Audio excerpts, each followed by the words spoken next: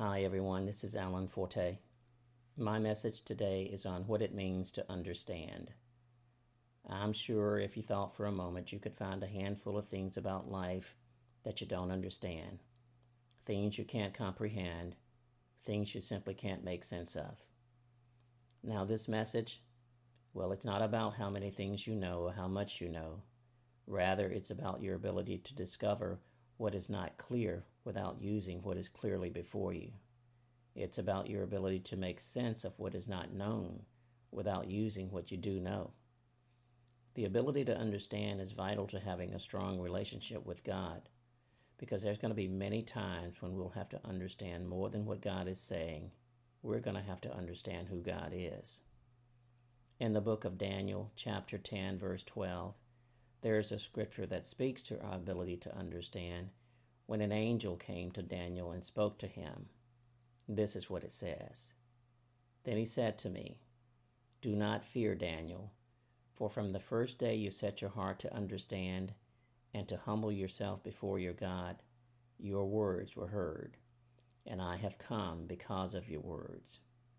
Now, we don't know exactly what Daniel's words were, but that's the nature of understanding. I believe he was simply seeking understanding that could only come from God. Whatever he said, whatever his words, they obviously moved God to act by sending that angel. The question is why? Now, I don't know about you, but I'll acknowledge that I've struggled with the lack of understanding, more than I'd like to admit. There are lots of practical things that we simply don't get. So I suppose that should explain why there are many more spiritual things about God that we don't understand, but we should. For me, I even know why I didn't always understand as I should. It's because I often waited until I had a problem, then I went to God for understanding so I could decide what I wanted to do. I'm sure there are many more like this who foolishly live on their own understanding apart from Him until they have problems they can't solve. Then we run to Him with those problems, seeking to understand what we should do. But thank the Lord for examples like Daniel. You see, Daniel revealed to us the fallacy of our ways. Daniel did 3 things to become a person of understanding that we should all do. First, he set his heart to understand his God and not just his problems.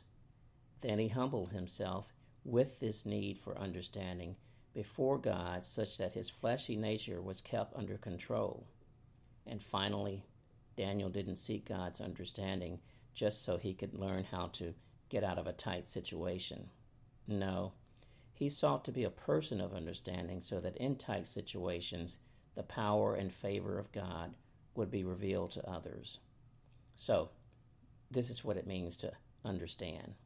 To set your heart to understand the nature of God and to humble yourself with your needs before Him so that you're not tempted to use your own strength or your own devices to escape your tight spots. To understand God, it's to stand under God for all that you are.